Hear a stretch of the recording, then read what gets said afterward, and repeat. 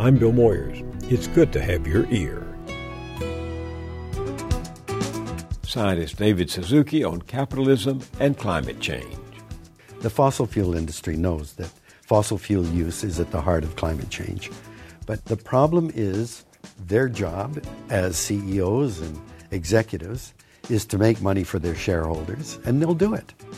There is no question that we're in a new extinction phase, but now it's being caused by one species alone, which is us. And as long as we carry on the conversation within a frame that is dictated by economics, then we're going to lose every time. Thanks for joining us.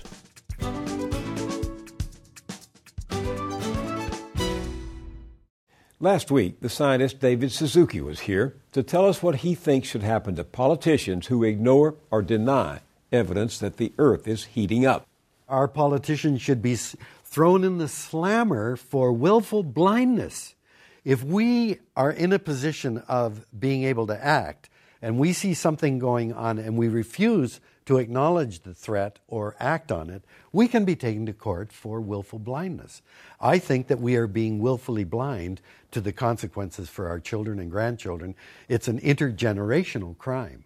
The problem is, if that should happen, if politicians were to be convicted of willful blindness to the fate of the Earth and future generations, there would have to be mass arrests and lots more funding for new prisons.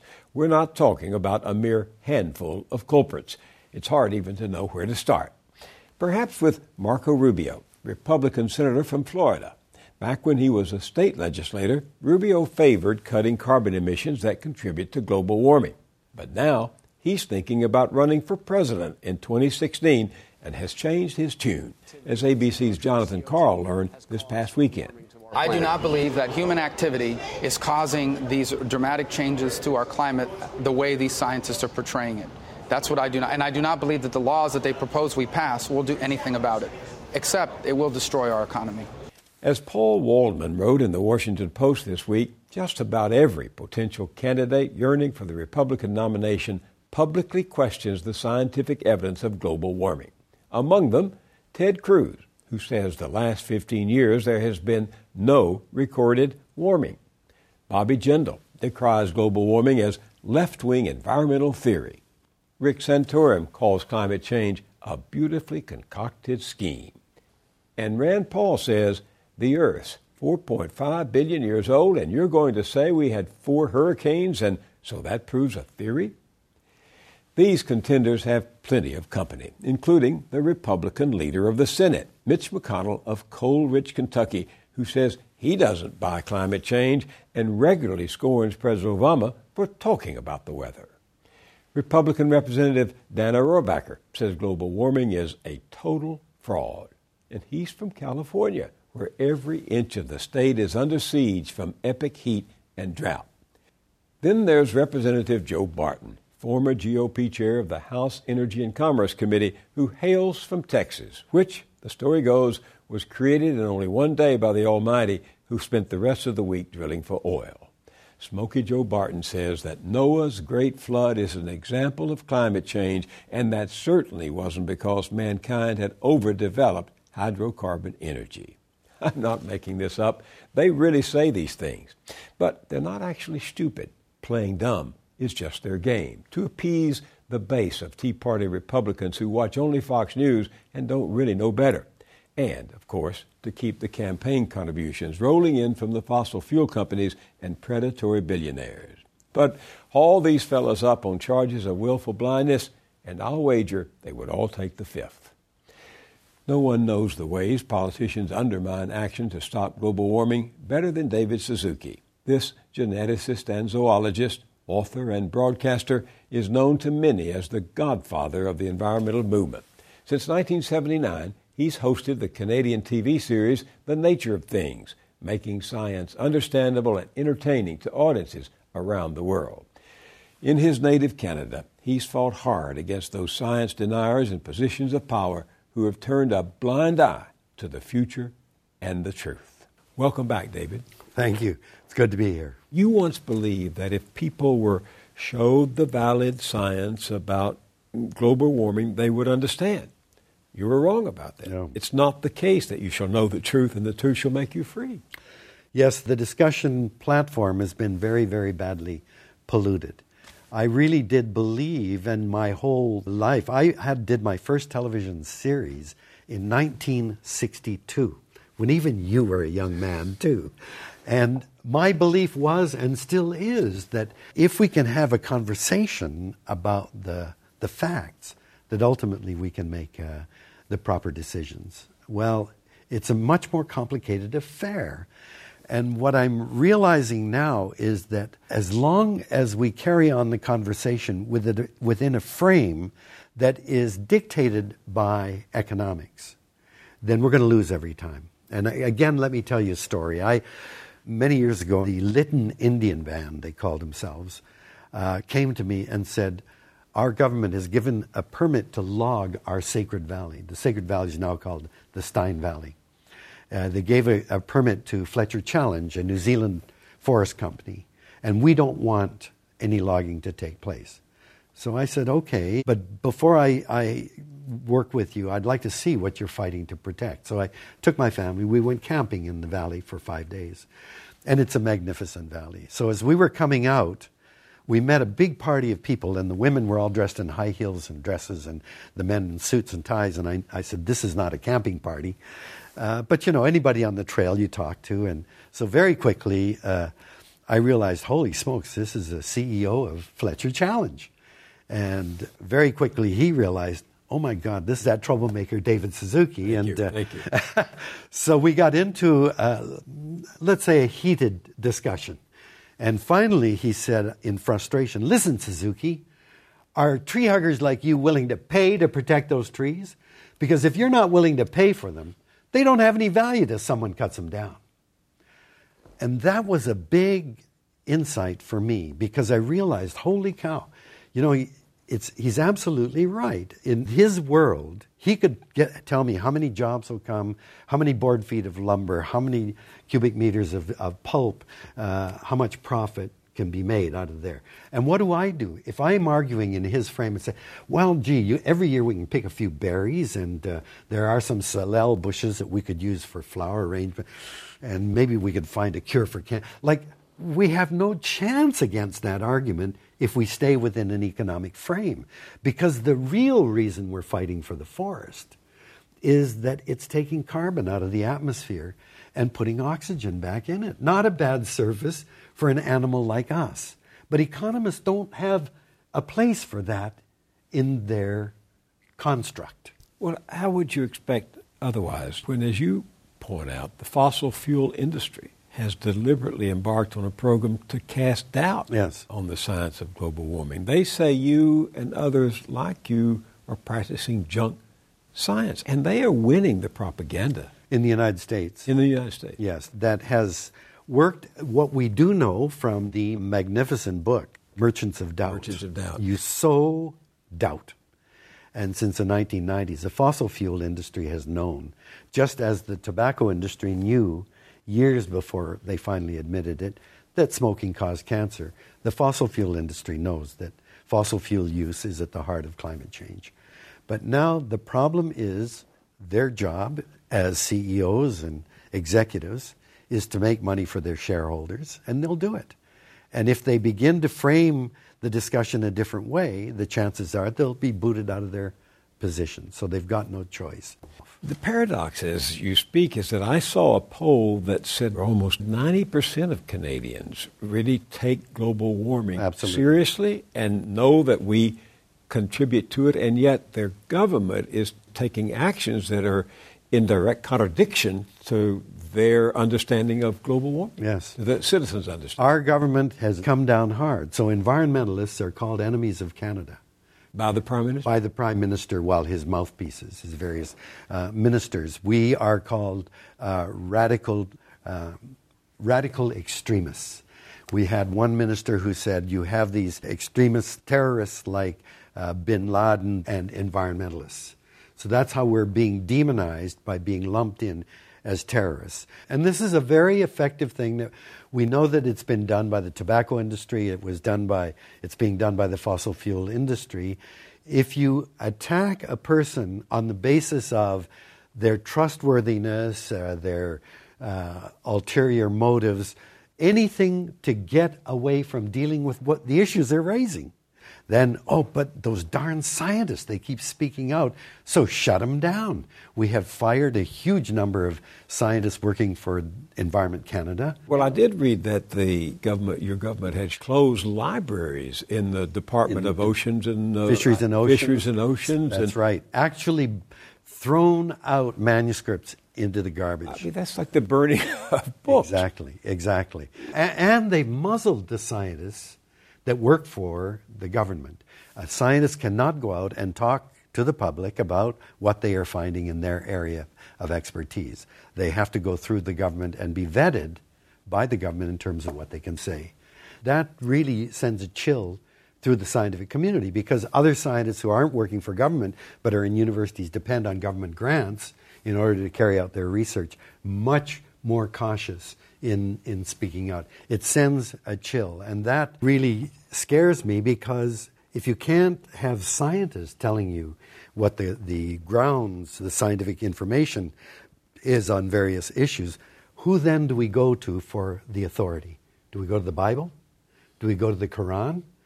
Do we go to these right-wing think tanks? In Canada, we have the Fraser Institute, a very right-wing think tank that gets a lot of play in the press. Is that what our source is going to be? That's why it's really important to me that scientists not only be freed, but be recognized as the most authoritative source of information on these various issues. And there was a Gallup poll in this country a few weeks ago that said despite rising temperatures and all of this strange weather we've been having, the percentage of Americans who care a great deal about global warming has been dropping from 41% 6 years ago to 34% today. What is it about human nature that wants to believe the worst can't happen? I don't know. But I will tell you this. We think, or at least the science indicates, humans evolved. And I know in the United States the word evolution is loaded with all kinds of triggers. But in Canada, we use evolution all the time because people accept it. The science suggests we evolved in Africa 150,000 years ago. And for 95% of our existence, we were nomadic hunter-gatherers. We had to follow plants and animals through the seasons. When you're a hunter-gatherer, you know darned well you are utterly dependent on nature for your well-being and survival. 10,000 years ago, we begin this big transition from hunter-gatherer to farmer. Agricultural revolution ushers in this huge change. Now we don't have to follow, we can raise our food right where we live. And in 1900, there were about 1.5 billion people in the world. Only 14 cities with more than 1 million people. Most people still lived in rural village communities because most people were involved in some aspect of agriculture. Come ahead 100 years to 2000. Now there are 4 times as many people, 6 billion people. More than 400 cities with 1 million people or more. Now in North America, the vast majority of people live in big cities. And in a big city, it's easy to think, well, as long as we have parks out there somewhere where we can camp and fish and play, who needs nature? In a city, my highest priority is my job. And, the average child in Canada today spends 8 minutes a day outside and over 6 hours a day in front of a television, computer, or cell phone screen. So when you're living that way, who needs nature? Who even worries about the weather unless there's a tornado or some kind of freak event? And so we act as if these things are really not relevant to the way we live. I remember when William Nordhaus, one of the giants in economics at Yale, said, the impact of global warming is trivial economically. And I think that it's... We now know that's not the case. Of course, of course. See, young kids often ask me, Mr. Suzuki, how can I save the world? And I say to them, well, look, the world's not in trouble. We're in trouble, but the world's not in trouble. So don't worry about the world. So you say the world's not in trouble, but when I read some of what you've written and when I look at photographs and video of the tar sand, seems to me the world's in serious trouble. Well, the There world, you have a microcosm of it. the world, the planet is undergoing immense changes. Humans now are the major force shaping the properties and the functions within the biosphere. That's why scientists refer to this as the Anthropocene epoch, a period of time when human beings have become a geological force. We're altering the physical, chemical, and biological features of the planet on a geological scale. So there's no question the planet's undergoing change, but the planet is going to be here long after we're gone. The planet will continue to go on in this altered state. I have no doubt life will persist. We've gone through periods of tremendous extinction. There are 5 great extinction events that happen. We don't know why, but one of them, when the dinosaurs disappear, may have been caused by this collision with an asteroid and a cooling period. But the reality is it takes 10 to 20 million years for life to recover after one of these great extinction crises. And I don't know if you've interviewed Elizabeth Kolbert, who's just read a book, The Sixth Extinction. And there's no question that we're in a new extinction phase, but now it's being caused by one species alone, which is us. Life will go on. Even if we heat up the planet to what is being projected as 4 to 6 degrees this century, which to me is unimaginable, life, I'm sure, will persist, but in a radically different form. So tell me, the series that you've hosted for over 30 years now, called The Nature of Things, can you boil down to a few sentences here at the end what you've learned about the nature of things? Can you give me a nugget of experience we can pass on to my audience? I don't know about the experience through television. Of course, it has given me the opportunity to meet so many amazing people, but the most important person I never met, but she had as great an influence on my life as anybody I've known, was Rachel Carson. Rachel Carson in 1962 published Silent Spring. And I was a hotshot geneticist then. I'd spent 8 years in the United States getting my education, and I was gonna be this hotshot in Canada. And I read this book, and it just changed my life. And what it said is, the lab is not the real world. You know, you can do all kinds of experiments in a test tube or in a growth chamber, but in a real world, the wind blows, sun sets, night falls, it rains, all kinds of things happen that you don't get in a controlled chamber. That's point one. And the second point is, in nature, everything's connected to everything else. What we do when we look at the world through science, or even through the media, is we isolate and we look at little segments as if they're not interconnected. And that was really the important message to me. The lab is not a miniature replica of the real world. It's an artifact in a way. And everything in the world is connected, so everything carries responsibilities. 3 years ago, you said you would likely die before your children became mature adults and have their own children. But you said you were filled with hope to imagine their future, and I'm quoting, rich in opportunity, beauty, wonder, and companionship with the rest of creation. As the climate crisis has worsened over the last 3 years, what has happened to your hope? Well, a lot of my colleagues have now said it's too late. Clive Hamilton, an eminent eco-philosopher in Australia, wrote a book, Requiem for a Species, and we're the species it's a requiem for. I've read everything, the entire book, and there's nothing I disagree with there. James Lovelock, the man who invented this idea of Gaia, says 90% of humanity will be gone by the end of the century. And Sir Martin Rees, the royal astronomer in Britain, was asked, what are the chances humans will be around by 2100? And he said 50-50. So there are a lot of my colleagues who are saying we've passed too many tipping points to go back. My answer is, thank you for the message of urgency. We don't know enough to say it's too late. And this isn't some kind of Pollyanna-ish idea. I based that notion of our ignorance on reality. In the most prized species of salmon in the world is a sockeye salmon. It's got that bright red, fatty flesh that we all love. And the largest sockeye salmon run in the world is in Canada in the Fraser River. We like a run of about 20 to 35 million salmon is a good run. That's a lot of fish. And in the year 2009, just over 1 million sockeye came back to the Fraser. And I said to my wife, that's it. There isn't enough biomass to get them to, they're going extinct. A year later, and the government set up a royal commission to look into what the heck happened to the sockeye salmon. A year later, we got the biggest run of sockeye in 100 years. Now, I like to cite this, not to show how stupid I am. Nobody knows what happened.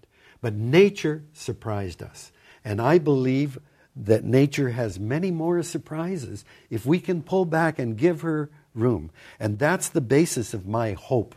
And that's all I'm left with. I see where the curves are all going. But I still cling to hope as the thing that we've got to grab onto if we give nature a chance. David Suzuki, thank you very much for being with me. Thank you for having me.